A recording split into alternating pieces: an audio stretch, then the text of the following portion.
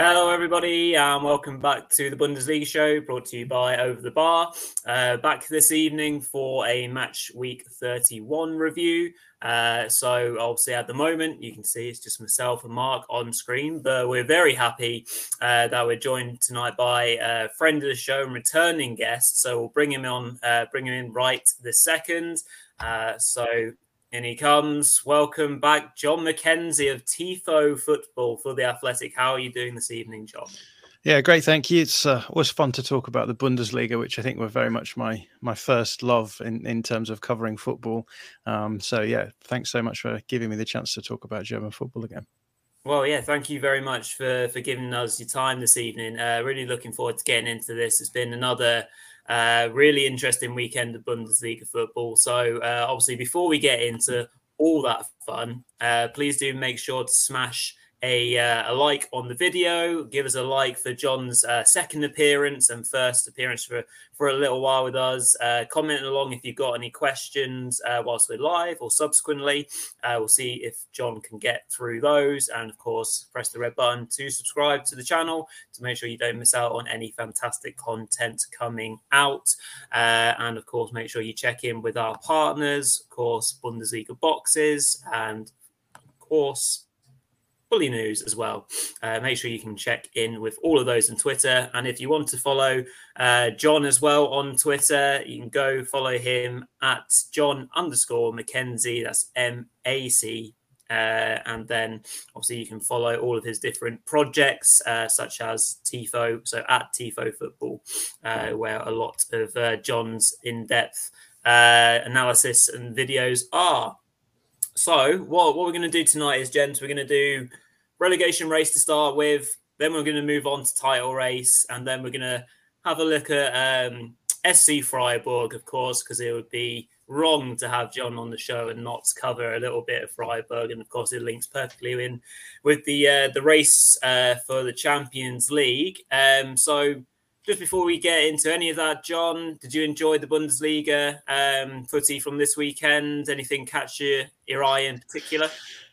Well, Freiburg have played RB Leipzig twice in a row in the Pokal and the league and lost both of them. So, yeah, very much not enjoyed German football as of late. But I'm always filled with the fear of RB Leipzig because they always seem to beat us. And, it proved to be the way again. Obviously, last season was the Pokal final loss, which hurt even more. So, I bear those scars with me. So I'm pretending that German football hasn't happened for the last couple of weeks. But it's been great seeing that title challenge rumble on all the way through the season.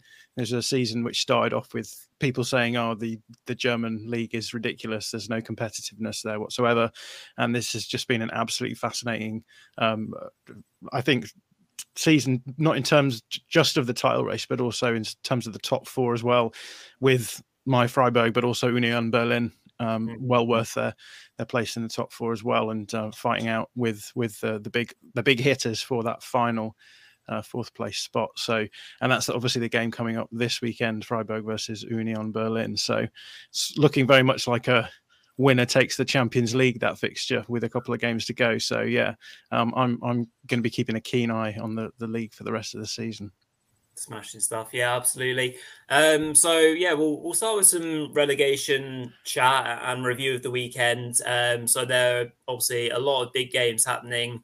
We'll move on to the 6-pointer, which was Hertha versus Stuttgart in a minute. I guess we have to talk about that at some stage, regrettably. But we'll start with the Friday night game, Mark. And this obviously was, a huge start to the weekend. It was incredibly exciting and it was incredibly important. And another comeback win of sorts for Schalke, who obviously were pegged back twice, but that last-minute penalty drama was just crackers. Just talk us through a little bit of that game, Mark, because it was, fantastic spectacle, because there's 2 Friday night games. So I was watching one on my laptop and one on my phone. I guess we can kind of go in reverse order with this because we have to start with that penalty, I guess, in the 102nd minute, so the 12th minute added on time, which is absolutely bonkers. Yeah, I mean, what a game. Seriously, what a game. I think it was one of the best games in the Bundesliga this season, without doubt. And to be honest, I turned the game off. After 5 minutes of extra time, I'd actually switched off. Then I looked and saw, why is the full-time whistle not gone? So I switched back the stream back on. And then I saw they were checking the penalty for about 5-6 minutes. The referee just looked like he had no idea what was going on. He went to the board. He must have checked for 3-4 minutes. And I thought he was going to wave it away, because to me, it looked like to be honest, I thought that the Schalke man had actually fouled the Mainz man first. And it did look very, very soft, to be honest. But sure enough, all the players were going crazy. And obviously the referee in the end pointed to the spot. And absolutely massive moment in the Bundesliga season. For me, if Schalke even drew that game, that wouldn't be enough for them. They needed to win this game of football. If they only drew, they'd still be in the bottom three at the moment, with obviously Bayern Munich away and RB Leipzig away to come. So obviously, and then that man, the man of the moment, really, what a season he's had. Marius Bulter, fantastic penalty, sends Zentner the wrong way and sends 6,500 Schalke fans into raptures, doesn't he? I mean, what a support as well for Schalke away from home at Mainz. But yeah, I mean, it was just a brilliant game. And to be honest, Schalke did deserve to win the game. The 2 goals he scored were of the highest quality. I mean, Bulter's footwork, he looked like prime Ronaldo when he was doing that. That was kind of what a goal that was. Yeah, he must have sold the defender about 5 step-overs before putting a really, really nice finish into the bottom corner beyond the reach of Zentner.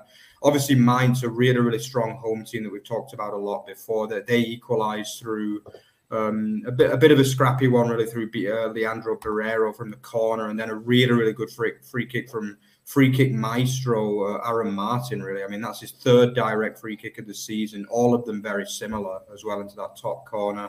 Mm-hmm. And yeah, it looked as though they'd kind of got a point either side of that brilliant Tom Krause goal as well, which must be probably the best goal that Schalke have scored this season. Fantastic counter-attack, finished off by Tom Krause, the former Nuremberg man as well, by the way, obviously my team, FC Nuremberg.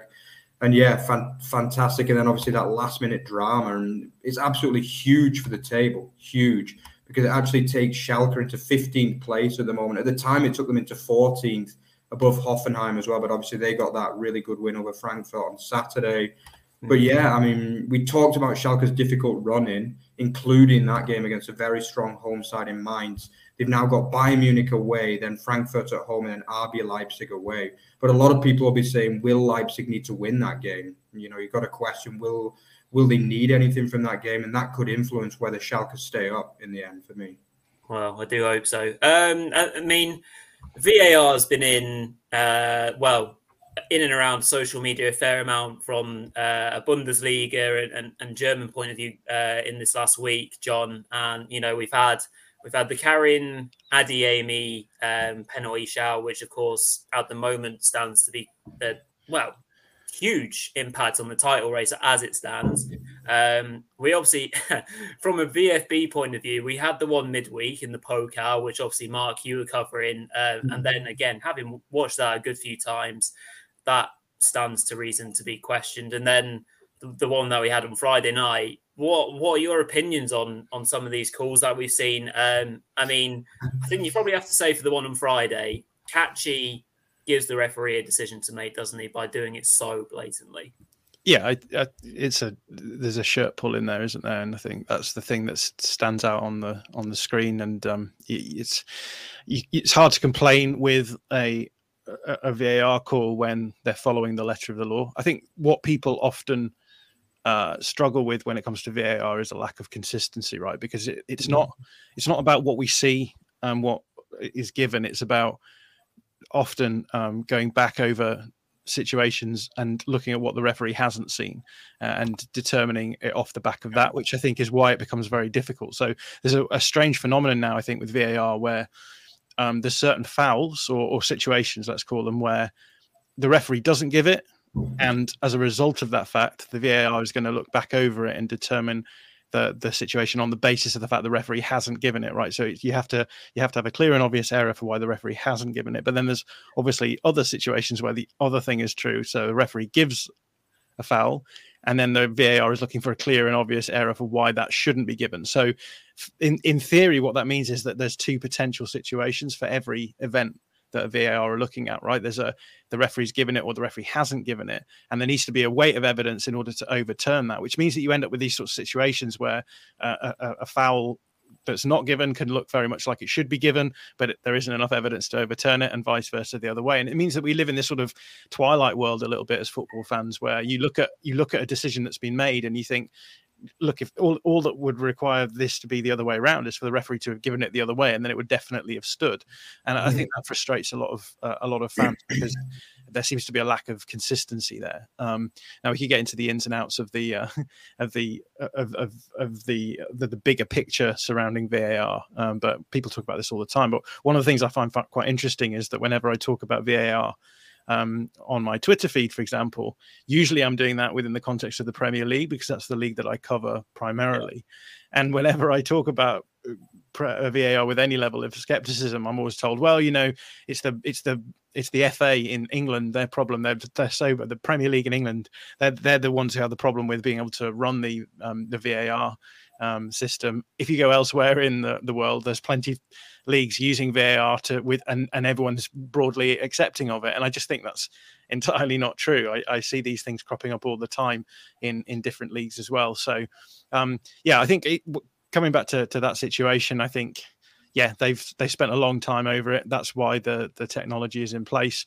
I think that it does ruin the experience as a fan, particularly if you're a neutral. But I suppose if you're a Schalke fan right now, you won't care about that at all. And that could be the VAR decision that keeps them in the Bundesliga next season. Yeah, quite literally. So we've seen a lot of big calls already made in this last week, and there will be an increasing pressure in these next 3 match weeks because of the scrutiny that we've already seen. It will be interesting to see where these 50 teams are to go VAR. We'll have to see that. But as a match in general, Mark, I think it is fair to say that Schalke earned their coin because they played some really good football. The second goal, as you say, really well put together. And Zentner, to be fair, had to have a really good game himself to keep it really at 3 Schalke goals. So they really do look like a threat going forwards, don't they? The defense has been a lot better in the Rückrunde in general.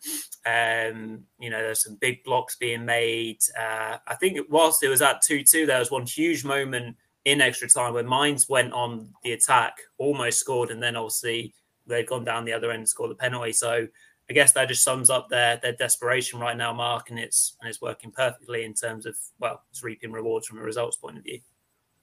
Yeah, it was a really, really frantic end to the game. Both sides wanted the win. Obviously, Mainz need European football. Well, they want European football. They'll feel as though the work they've done over the season, they deserve European football as well. But obviously, the last 2 games hasn't gone their way. I totally agree, though. I think, Schalke deserved the win. Like, if you look at their XG, they got over 3.1 XG, which is really, really impressive away from home against Mainz 05. I mean, Salazar has been outstanding in recent weeks as well. Obviously, a lot of criticism early on in the season that he was meant to be their kind of playmaker this season. Didn't really do it at all in the Hinrunde, did he? But he's just been better and better. I just think he's been superb in recent weeks. And I think Bulter has been a revelation, really. 11 league goals for the season for a man who, this is only his 2nd season as a Bundesliga starting striker as well. And ironically, in his first season, he only got 1 goal for Union Berlin as well in their first season. So, I mean, credit to him. And he looks better every week. As I say, this was an outstanding performance from him. It really was. And I just think that they look a Bundesliga team now, Schalke. I just think, the likes of Henning Matriciani, Van den Berg as well, who I think they got from Liverpool on loan, didn't they? He's been really good as well in the defence. Obviously, they're missing Jens, which is a little bit unlucky because he was really good. But, the likes of Yoshida's stepped up in the second half of the season. They were a bit unlucky as well to lose Fehrman, the goalkeeper. But obviously, to be honest, Schwolow has done okay since he came in. I mean, he took a lot of criticism from the media, but he has done okay. Obviously, some would say that, Mainz didn't create that much in the game and he conceded 2 goals. But I thought he was relatively solid. He commanded the defence relatively well. And, things are looking good for Schalke. If they can stay up this year, I think under Thomas Reis, they'll be able to kind of stabilise next season for me. Yeah, I'm just looking at Bulter's goal scoring record actually through his career, and as you said, this is only his second season or third season in the Bundesliga. Actually, a couple of seasons at Union Berlin, but it's comfortably his best scoring season in the Bundesliga. And if you look elsewhere, he's only had like 2 or 3 seasons where he's actually scored more, and those are either in. I mean, he's got one in the Regionalliga West, so you're not exactly counting that as evidence for anything. But a good season in the Zweite Bundesliga last season, but before that in the Bundesliga, it's been single figures. And so to make that step up and start getting double figure hauls as a striker, really impressive as well. Yeah. I mean, there's been a couple of players that have been standout for those teams down there. And then if we're kind of digressing into the 6 points that happened at the weekend quite nicely, the man for VfB all season has been Serhou Guirassy, who finds himself in these very nice pockets of space, certainly knows where to be when the ball's in the box. He's a very good poacher, and he was poaching again to put VfB level after old boy Marc-Oliver Kempf scored against us. Of course he did, with a good header actually, from a reset for a second phase corner for Hertha. To be honest, at the time, Stuttgart were in control of the match. They had a lot more possession.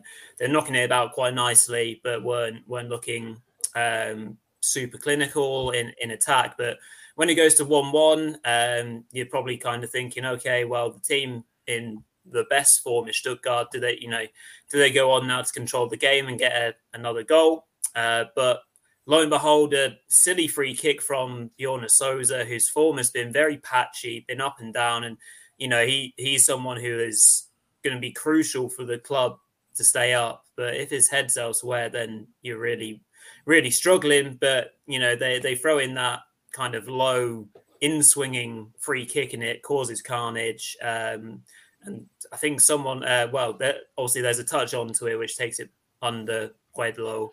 Again, maybe not the goalkeeper covering himself in too much glory. Maybe a hard one to say. And then he finished that way, and Stuttgart didn't really look that much of a threat in the second half. Mark, I mean, this is a game where a lot of people had Stuttgart to pin to win quite easily, but I never felt very confident at all because of their away record, because it was being talked up too much, and I hate that. They just, certainly in the second half, they just didn't turn up and they couldn't get anything going from an attacking point of view. Yeah, I think as soon as I saw that Zagadou was starting the game ahead of Mavropanos, I was worried for Stuttgart, to be honest, because he's had a bit of a nightmare of a season, Zagadou, having the defender. But yeah, I mean, it was just a really poor performance, to be honest, from Stuttgart. I just think, the carrot was there. If they won that game, they'd have had 2 home games from the last 3, and I think they would have stayed up quite comfortably, to be honest. I think, you'd have expected Stuttgart to take at least 4 points from those 2 home games against Leverkusen and Hoffenheim. And that would have been enough to get them to the hallowed 35 points and keep them up. But now, you're looking at probably 2 wins they're going to need to avoid the playoff, I would say. Potentially, obviously, depending on how Bochum do next week against Augsburg, because that's going to be a huge game as well. But yeah, I think, it was just a really poor performance. I just think, maybe Koulibaly needs to start playing more, because every time he comes off the bench, it looks really good. But like Thiago Tomas is, I don't know, he's obviously a highly rated player, but he's yet to kind of really convince me in a Stuttgart shirt. And I thought he was really poor in this game. Guirassy is just a really good striker, isn't he? Let's be honest. Stuttgart always seem to get these good strikers. Obviously, they had Gonzalez, they had Kalajdzic, and now they found another really good one. I think if he could play the full season injury-free, he'd be like at least a 15-goal striker, to be honest. Maybe even close to 20 in a good season. I think he's a real good striker. But yeah, I mean, obviously Haraguchi came back into the lineup. He didn't cover himself in glory. Milo, who was really, really good off the bench in midweek, also didn't have a great game. And they just looked flat, Stuttgart, really. I just saw, they should have been able to beat this Hertha side, because for me, Hertha are definitely the worst side in the Bundesliga. There's no question about that. I think they are a poor side. And this performance was improved under Pal Dardai. You've got to give him credit. It's the first win in a good while, but they just weren't very good in the match. And obviously they're up to 25 points now. They've got a very, very outside chance of staying up. They actually play Köln away this weekend and then Bochum at home. And they are winnable games at the end of the day. If they can win both of them, they'll have a chance going into the last day when they play Wolfsburg away. So, yeah, I mean, for them, I don't think they're going to stay up. To be honest, I think they'll lose against Köln on Friday, and that'll be like the kind of final hurrah for them, really. But obviously, they've given themselves a chance, and credit to them for that. Yeah, I think, John, just very quickly on Hertha, we've scathed them from a defensive point of view for most of the season, but particularly in the second half, they at least showed up, and they had something to defend. They had something maybe to look after, which has been obviously quite opposite, because most of the time they've been leaking goals and already been behind and chasing matches, which is not it's not easy when you're struggling in any kind of sense of view. But I guess a small amount of hope in that respect for Hertha fans.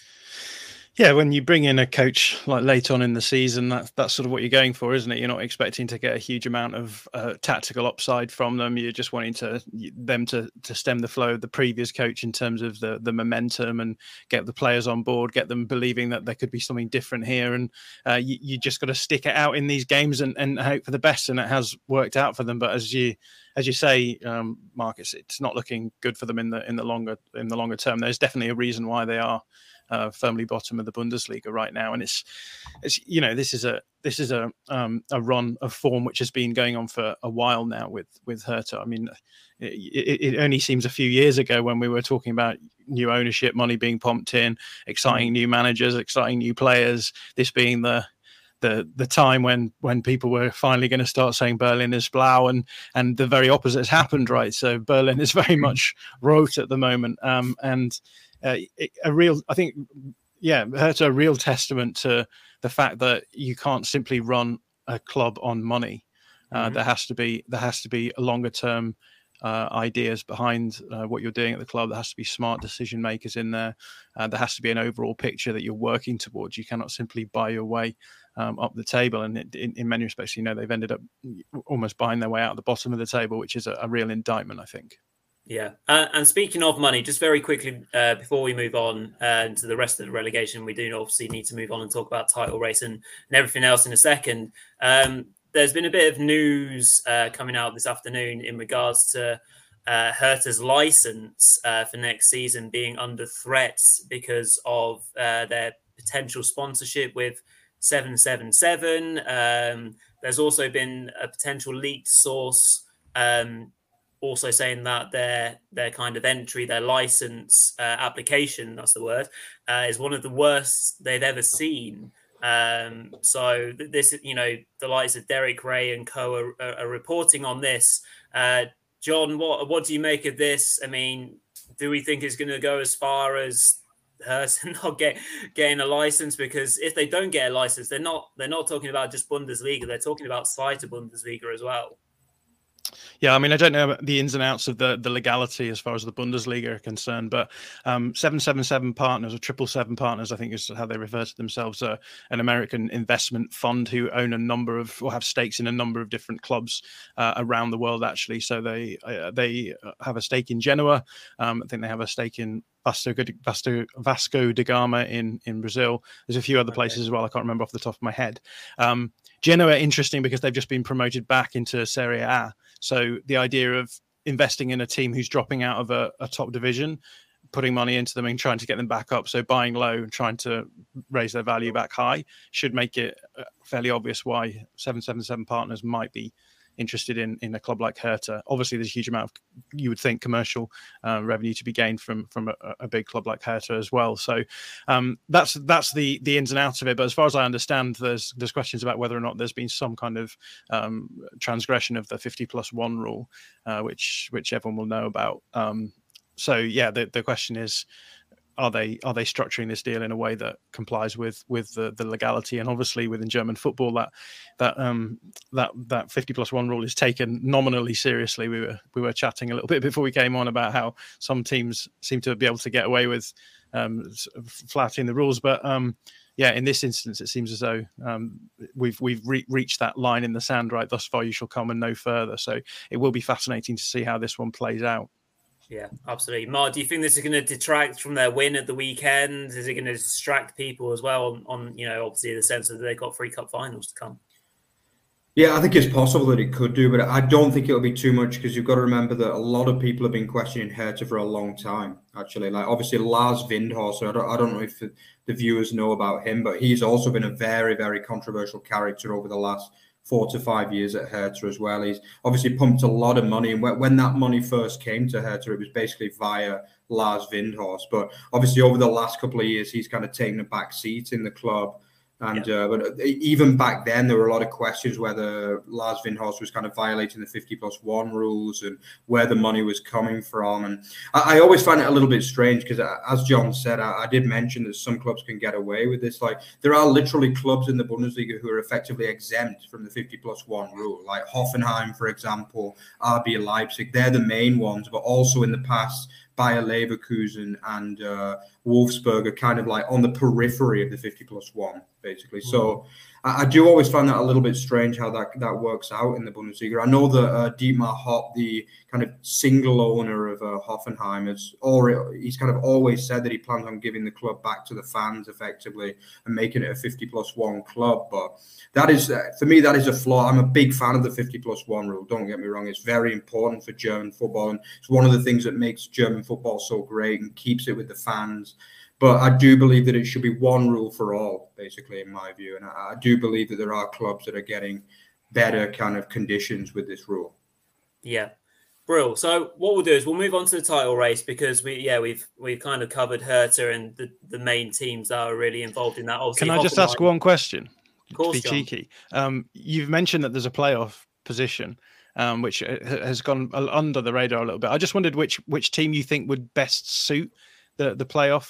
Do you think that there's one team where they're more likely to do well in that playoff game than any of the others? Hell of a question. Stuttgart. For me, it'd be Stuttgart. Yeah. I think Stuttgart are one of those teams that, for me, they are the best team at the bottom, first of all. And I just think, they did well in the Cup this year, which kind of suggests that they're good at high-pressure games. I think, for me, Bochum are the side that I'll be the most worried about, actually, because I just think, for me, under some of the big high-pressure games, they've kind of crumbled at times, and they actually do better against the better teams, Bochum, in many ways, for me. I just think, like, obviously, for me, they'd be the ones I'd be most worried about in the playoff. But you've got to remember that the record of the Zweite teams is really poor in the playoffs. Yeah. The last team to win was actually Union Berlin 5 years ago. Well, 4/5 years ago.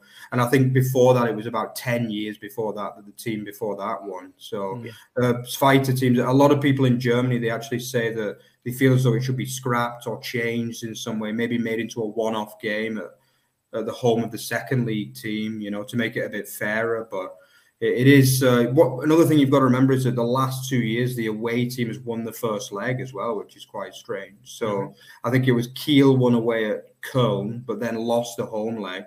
And then last year, Hamburg won away at Hertha and then lost the home leg as well. So it is a funny kind of playoff, really, isn't it? Well, we could have Hertha versus Hamburg again, to be honest. It's possible, I mean, and then who are you fancying again? I mean, Hamburg, how many times are they going to fail to get into this Bundesliga? It's just ridiculous now, isn't it?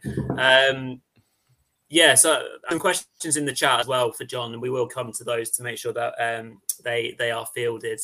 But good. Obviously, huge win for Hoffenheim against a hapless Frankfurt. I think we all expected that, didn't we? Kramaric scoring from the penalty spot, almost kind of imploding with that red card by Unsoki with his high foot, but Frankfurt still couldn't manage a full comeback with Mario Götze just adding the one goal. So massive win for them. And Bochum, of course, who we've already mentioned, lost away to Gladbach.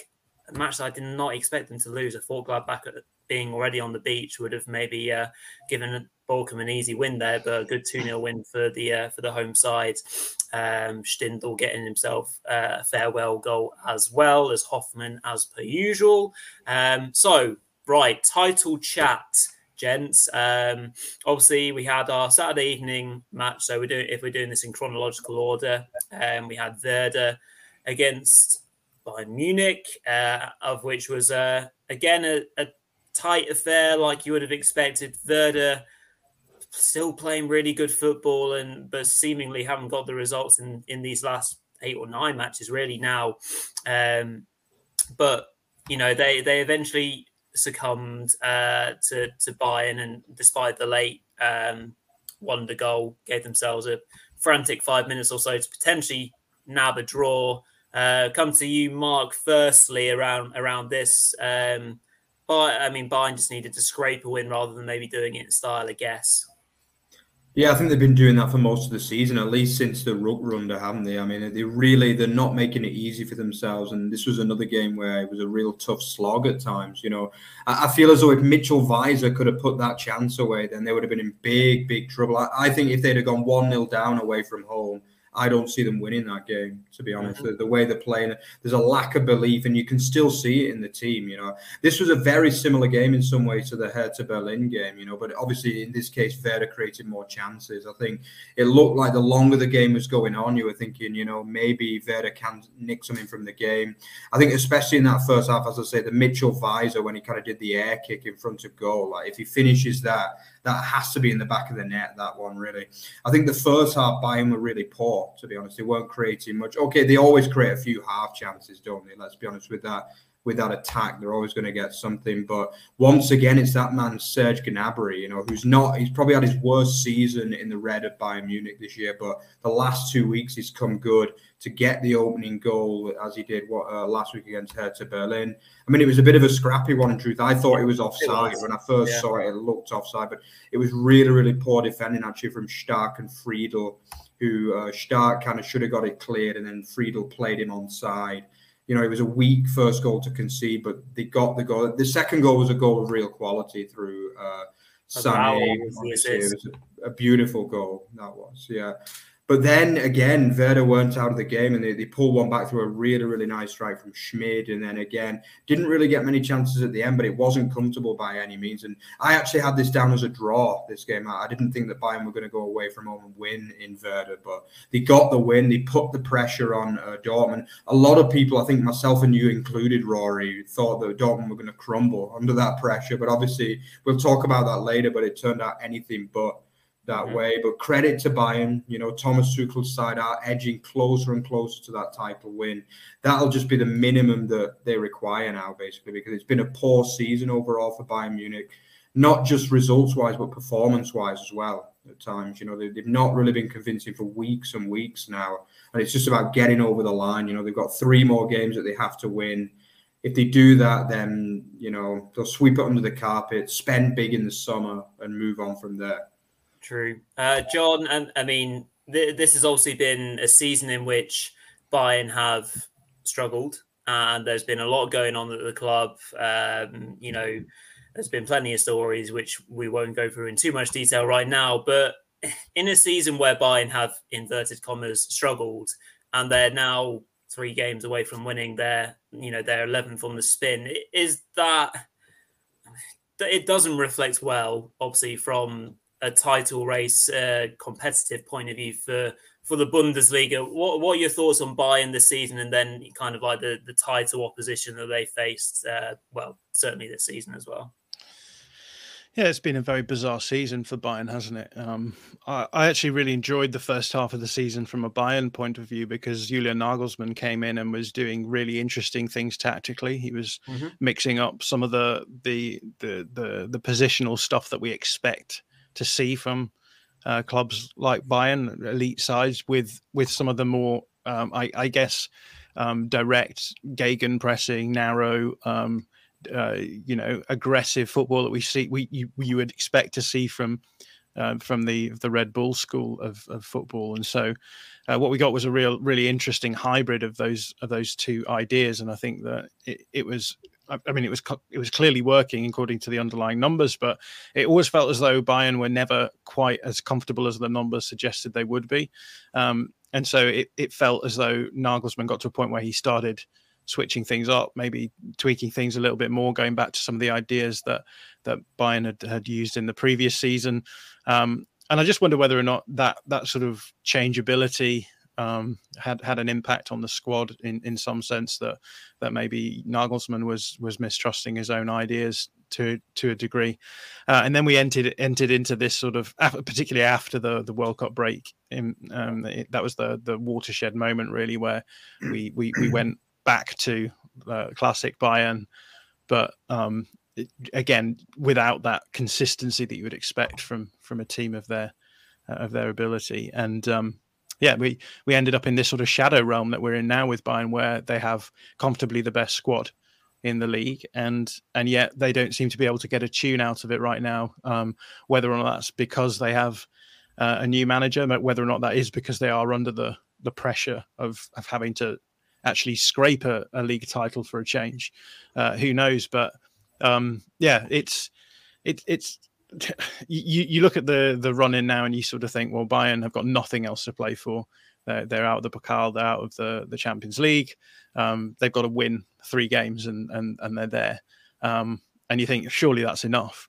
But in this title race, it never seems to be enough. One team will come out and be absolutely blistering one week, and the other team will collapse.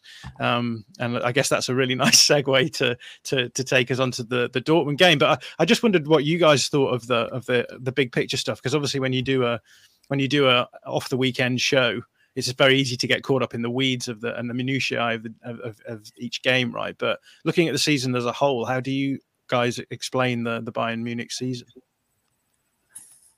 I think you kind of got it perfectly there, John, when you started talking about Nagelsmann. Started off doing quite interesting things from a tactical point of view.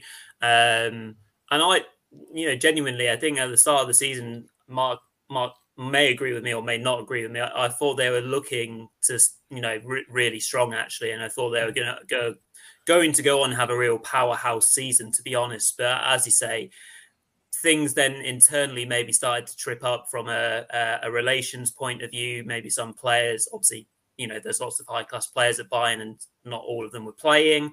So that, started to trip them over in that sense. And then, as you say, Nagelsmann maybe started to doubt himself in that sense. And the pressure from the top of, traditional way of Bayern playing was therefore hugely onto Nagelsmann. Their relationships were strained with obviously Oliver Kahn and Salihamidzic as well, who you could, all the famous pictures and social media stuff that we've already gone through. And it's just led to this very kind of sleepwalking attempt at winning the Bundesliga title. But all of that said, again, we're in this position where they are 3 games away from winning a Bundesliga title. So it's been very strange, but we're in similar territory regardless. I don't know if you've got anything to add, Mark, but it's been a culmination of things, hasn't it? Yeah, I think a lot of people, I know that a lot of Bayern fans here, because obviously I am based in Bavaria, a lot of Bavarian Bayern Munich fans are not happy with Salihamidzic and Kahn, that's for sure. I know a lot of real season ticket holders at Bayern actually, and a lot of them want to see Salihamidzic leave. Some of them are still bitter about the fact that he fell out with Hansi Flick as well, because obviously he was a fan's favorite. He was like a hero with the Bayern fans, Hansi Flick. And basically the reason why he left was because of a kind of dispute with Salihamidzic. Then I think they were very happy with Nagelsmann. None of them really wanted to see him fired. I know that there was kind of a little bit of uproar really by German standards about him being fired. A lot of them weren't happy about that. I think there's also minor points as well on the pitch, like Manuel Neuer getting injured. Let's be honest, Sommer hasn't exactly kind of covered himself in glory at times, and he's not really made himself a fan favourite in this last 6 months or so.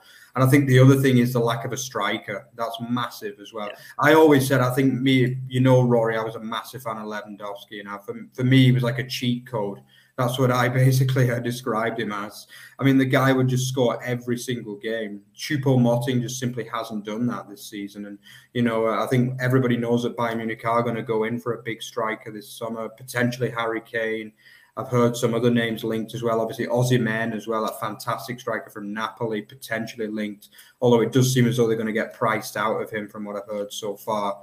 But I think, a lack of striker, a lack of a top goalkeeper in the Rückrunde, and also all the kind of problems with Salihamidzic, Kahn, and obviously Mane and Sané as well. Yeah, absolutely. Really interesting stuff there. But as John quite correctly alluded to, you kind of go from weekend to weekend where one team struggles and one kind of fires. And yeah, what a hell of a reaction that was on Sunday afternoon. I think, yeah, we all might have had our concerns about Dortmund feeling the pressure, but seemingly, you know, they're chasing aptly well, and they blew away Wolfsburg, you know, at Signal Iduna Park. Fabulous performance. Everyone that you would want getting on the score sheet and being influential. You know, we've all seen the Jude Bellingham first goal that, you know, he hits it so cleanly, and Castells can only, you know, knock it onto the bar or post and it still goes in anyway. A lot of social media chat about his second goal celebration as well. We'll maybe come to that in a second, because of the, you know, the very strong links about him and Real Madrid. Julian Brandt was involved in a lot of good things, as he has been throughout the entire season. Adeyemi and Marlon getting their goals, which is fantastic, and Haller. Just a perfect response, John, from Dortmund, and, you know, just exactly what we wanted to see from a title race point of view. Yeah, Dortmund are an interesting kettle of fish, aren't they? Because there's some games where their attack clicks and they absolutely fly. This is a team that is designed to play attacking football, and in the Bundesliga you can do that. The issue for me with Dortmund is always going to be, can they control games in every phase of possession? Can they control games when they're playing against different sorts of opponents? And I think that's the bigger question. I think Edin Terzic is good at you know, breeding that sort of camaraderie that allows you to be a really dangerous attacking unit. But sometimes I think in wider areas, particularly out of possession, there can be questions about his tactical ability. But this was very much one of those games where everything works together. And at the moment, it seems as though everything working together hangs on whether or not Julian Brandt plays well. As you mentioned, he's had an absolutely incredible season. And in many respects, I think the tactical system that they play now really suits a lot of the players that they have. Like who would have thought at the beginning of the season they would be using Emre Can as a six and dropping him in between centre backs, pushing your fullbacks forward, having Wolf as an incredible sort of flying wing back in that situation, having Salih Ozcan at times playing as an 8 rather than the 6, Julian Brandt dropping in here, there, and everywhere. But it's been really good to watch when they're at their free flowing best. There's rarely a better team to watch in the Bundesliga from an attacking point of view. So this was one of those games. It's worth saying that Wolfsburg were absolutely abject in this game. Some of the defending that was happening was incredibly poor. So that sort of added to the occasion. But yeah, one of those situations, as you mentioned, where when you are chasing a title leader and you have a game like this, you know, potential banana skin, it does help if the opposition decide to turn up without thinking about their defensive aspects. But they did what they needed to do, got off to a good start, and absolutely steamrolled their way home. So keeps the title race on for a little bit longer, which is always exciting, and it's going to take us into those final 3 games with something to play for. So yeah, really looking forward to seeing how it plays out.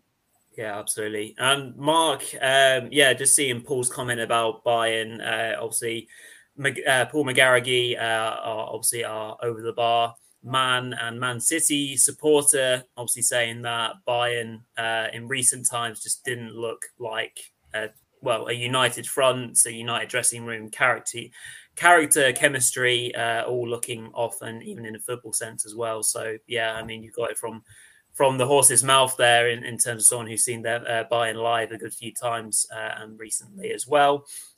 Mark, any thoughts or comments about Bellingham's celebration, the second one, the kind of like the chatting in one's ear, like he's just trying to concentrate on his football clearly and try and win the title for Borussia Dortmund. But you know, we've all heard the very strong links, and they're beyond whispers at this point about him and Real Madrid. So any thoughts on that? Him just saying to everyone to calm down and let's just go for this league title? Yeah, definitely. I think he deserves a lot of credit for how professional he's been. Obviously, he's a very young man as well. You know, this is he's been a first-team footballer for 4 seasons, incredibly now, and I think he's only 20. Like, he pretty much started his career as a first-team professional at Birmingham when he was 16, didn't he? And this is his 3rd season at Dortmund as a first-choice midfielder. The guy just gets better and better. Just that second finish was so classy, wasn't it? You know, like, he just waited for the keeper to go down. He's just been amazing this season. And, you know, I was kind of hoping that a Dortmund title win would potentially be able to keep him in the Bundesliga for another season at Dortmund. But I think, you know, obviously he was always going to kind of move on. I think it's not the league that's the problem for him. It's just the money, really. You know, he can't get as much money at Dortmund as he can at the likes of Real Madrid or the Premier League. And I think most people thought he was going to go to the Premier League, to be honest. But obviously it would be a surprise if he ends up in Madrid. He obviously likes the European lifestyle, doesn't he, living on the continent, because, you know, that's going to be a lot of time away from England. You know, I think it's almost like a kind of God-given right that most English players want to play in the Premier League. You know, it's a home country. I can't really think of many that have played for a long time overseas.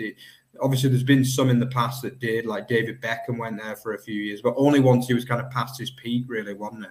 And obviously, Michael Owen did for maybe 1 season. But Owen Hargreaves, I guess. Yeah, I think he did, but I think he wasn't really born. He never started. He's Canadian born, isn't he? He went the other way, I think, didn't he? He went from Europe to England, basically. Yeah. But I think, it is. It's a kind of unorthodox route, but I think it's doing his game a lot of good. You know, like just been absolutely brilliant this season, and 7 goals now from midfield. Like, the guy's just an absolute machine, and this was one of his best performances. Although this is the kind of game, you know, it's a dream to play in for a Dortmund player, because as John said, I mean, they were brilliant and Wolfsburg were woeful, basically. So it was a perfect game for them. He played really well, and, you know, he's just got to keep his feet on the ground, and the guy can achieve anything he wants in football, really, because he's already probably in the top 20 players in the world, and he's only like, 19, 20. So, like, if he goes to Real Madrid, in some ways it's the perfect club, really. I think he is the kind of player that can thrive there. You need a big character to play at Real Madrid, because, you know, their fans are, if you get off to a bad start, you know, they're going to start criticizing you. But from a Bundesliga perspective, would be nice to see him stay, but I think obviously that's not going to happen, unfortunately. But, you know, from a Dortmund and a Bundesliga and an English perspective as well, I would like to see him leave a Bundesliga champion. Absolutely, yeah. And so, well, we've had plenty of time to chat through the weekend's fun and action, but now we've got a little bit of time for John to talk about his, beloved Freiburg, who have had a bit of a rough few days. They've come up against a team that they don't often like to play. So, John, I mean, just reflecting on where Freiburg are at in terms of this season, what have you liked? What have you disliked? Obviously, at the moment, it stands to be what could be, you know, an amazing achievement coming in the Champions League spots, but it's all to play for still.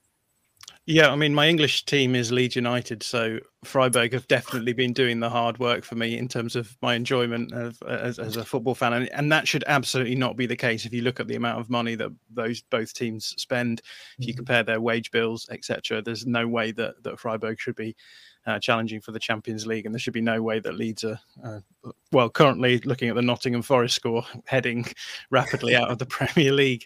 But yeah, Freiburg, I went to Freiburg in 2018 and went to a game there, fell in love with the place, so they became my de facto team at that point. And since then, you know, when I started following them, I was like, this is going to be a team who are consistently looking to avoid relegation. But every season since then, they've improved.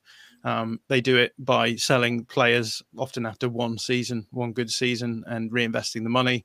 And it just seems like the least likely way of succeeding. And yet here we are. They continue to do it. So, for example, last season, Nico Schlotterbeck moves on. And isn't exactly replaced. We bring in Matthias Ginter, obviously. But that's not a like-for-like change. So we moved Philip Lienhart over, and he's been injured. We've been playing Mario Gulda as a centre-back, which is far from perfect as well. And yet, here we are. We went into the season with Europa League football, not expecting really anything from that, but went through the group stages unbeaten. In fact, won every game, I think, in the group stages. I think I'm right in saying. I'm sure someone will correct me in the chat if I'm wrong. And I expected that added workload on the squad to be having an impact on the team. So I was very much ready for us not to be challenging for Europe again. But lo and behold, we find ourselves still around the conversation with the Champions League. I think the Leverkusen loss at the weekend guarantees Europa League football for Freiburg next season. The big question now, as you say, is will they manage to do the next thing, which they seem to do every season, as I said, since I started supporting them, which is make the next step, go that extra level up, and pick up Champions League football. And Champions League football, I think, would be generation changing for a team like Freiburg when you consider the amount of money that will inject into the club. It's just another.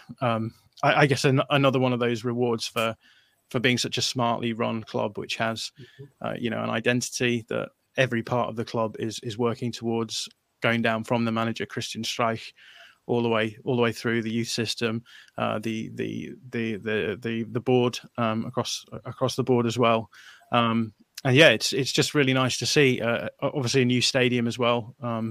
So just in every area of Freiburg life since I've started supporting them, there's been upgrades, and yet it doesn't seem to lose that local club feel that it has.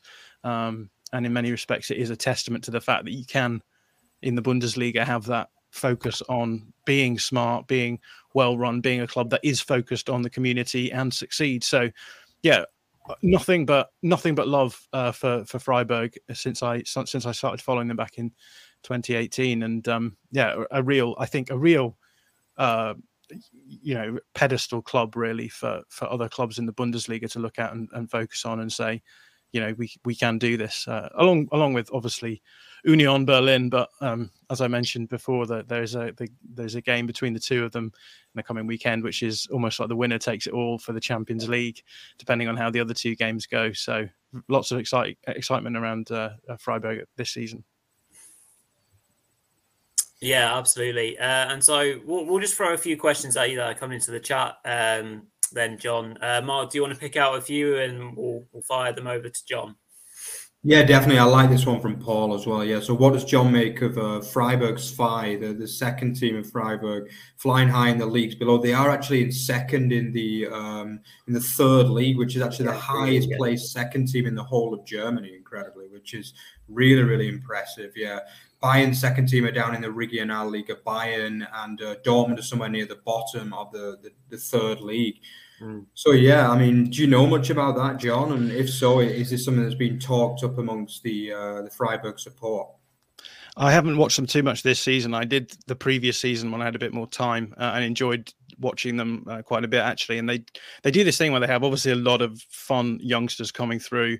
They clearly do a lot of work with the youngsters through the academy, and there's a lot of players who come through the academy and play for the club. So Niklas Höfler, a great example of a player who's played his whole career at Freiburg going through the academy.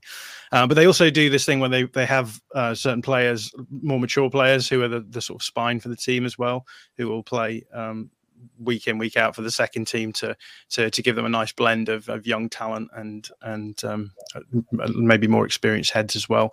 And that seems to be working well for them at the moment. And yeah, the Freiburg 2, they're playing in the old stadium as well, the Dreisam-Stadion, the iconic stadium, which is great fun as well. So you still get an excuse to go and watch some of their games, at least in that iconic stadium as well. Yeah, definitely. Yeah. And then just another question, and a really nice one from Ballum as well, which I liked. Yeah, Freiburg new stadium. Would you prefer Champions League or Europa League for this? Yeah, I think that one's pretty obvious. But yeah, it's near the Freiburg airport. What would you prefer? Because I know that sometimes people say maybe the Champions League is a step too far and it could potentially impact on the form next season. What would you say there? Yeah, it's an interesting question, I suppose, because in at least in my memory of following German football, I've seen Freiburg go to the Europa League and stack it, do really badly. I can't remember what the team was called that they lost to, but they were some small Hungarian team, I think. And they got. I think it wasn't even the full Europa League; it was just the qualifying stage, and they got knocked out there. So I was full of trepidation when the Europa League came around this time around. Obviously, everything went perfectly, and Freiburg were able to challenge in the league and in the Europa League as well. I still have concerns about the size of Freiburg's squad to be able to compete on both fronts. I would not worry too much about maybe having a season where we drop into sort of mid-table, as long as we didn't get too close to relegation, if it meant that we were able to get Champions League football. And as I mentioned before, the cash injection that you get from that sort of season could be really, really important for a team like Freiburg as well, and could maybe buck the trend of recent years, which is that you have to sell your best players after one season. The promise of offering them Champions League football with the added bonus of the cash injection means that you could afford to maybe restructure your plans for one season and keep together a group of players that you might otherwise have to break up a little bit. Although having said that, there's not a huge amount of sense that Freiburg have a lot of players who would be moving on. I think Ritsu Doan is the player that most clubs will have their eyes on. But beyond that, I don't think there's a huge amount of potential for players to at least be being sold for cash value. So, I obviously I'm going to take Champions League if the option is Champions League or Europa League. But yeah, I'm fully aware of the fact that despite we've talked about how well Freiburg have done everything, it only takes a couple of seasons for that good work to be undone. Leicester City right now in the relegation zone in the Premier League, a few seasons after being Champions League contenders and going deep in the Champions League in the year after they won the Premier League as well. So it's important to make sure that you are able to manage a season in terms of a full season as an overarching thing if these sorts of things happen for you. But I have no doubts whatsoever that Freiburg are smart enough to be able to do that. And I think we're at a level now where I don't have the worry that we will be in a relegation battle if we have a sort of difficult season in Europe. I think that a difficult season in Europe maybe equates to a mid-table finish, which again is not ideal, but it's not the end of the world as well. So, I'm going to say the fan thing of being like, "Oh, go on then, we'll do Champions League for one season, and we'll deal with the aftermath of that once it happens." Yeah, good stuff. Any things that I've sneaked through? One from Balin was. Have you got basically a new Freiburg jersey, or how many have you got? Any favorites that you've got? I could show them if you want. I've got them all hanging up here, so I'll just grab them. I don't know if this is going out in an audio medium as well, but that's not very good. But I'll just grab. I've got 3, I think. I'll just grab them. Let's see them.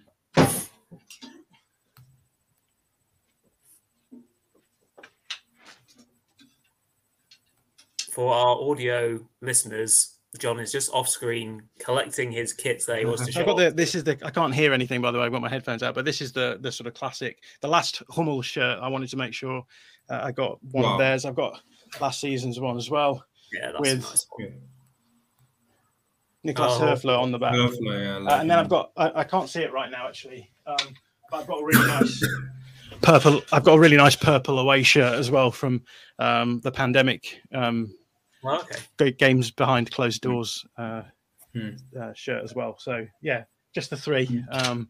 But have you been over recently, John? Have you been over to? I haven't been to the new stadium yet, so that's my next to-do list thing. I want to get over to the new stadium, and the problem is they're doing so well at the moment. Its tickets are just much harder to come by than they used to be. So there's always a downside to success, right? Yeah, absolutely. I don't think we've got time to come to any more questions, so apologies if we've missed any. But of course, we're live right now. But if you're watching this subsequently, whatever time it might be, if you pop them in and maybe John might be able to see them in the comments if and when that does come to it. But probably a nice time to round up this evening's show as we're closing in on the hour mark. So we know that time is precious for everyone, including John. So. Fantastic to have you on this evening, John, talking about all things Bundesliga and Freiburg especially. It's been great to have your input and great to have you back after your first appearance a few years ago now. Feels like a long time. So thank you very much for your time. Really appreciate it. I'll hand over to Mark to close up tonight's show. Yeah, so if you enjoyed what you saw today, check out our Twitter feed at @OverTheBarFB and @OverTheBarExtra. Also visit our main site as well, otbfootball.net. So remember, we're not only a Bundesliga channel as well, we also do everything football related. And then, yeah, don't forget to like, comment, and subscribe. We're on the way to our target for this season. So, yeah, keep recommending us to your friends and let us know as well. Yeah. By the way, Paul says, yeah, 2 lovely shirts as well. Yeah, agreed. The purple one is really beautiful as well. I'm gutted I couldn't find that, but I was aware of the fact that me not being on screen looking at shirts is not the greatest content in the entertainment industry. So. Great. Well, yeah, thanks again to John for coming on. We're sure he'll be back before long. Yeah, good luck to Freiburg as well to obviously get the kind of promised land of the Champions League, maybe. And then, yeah, we'll see you all again on Thursday. So thank you very much, guys, and see you then.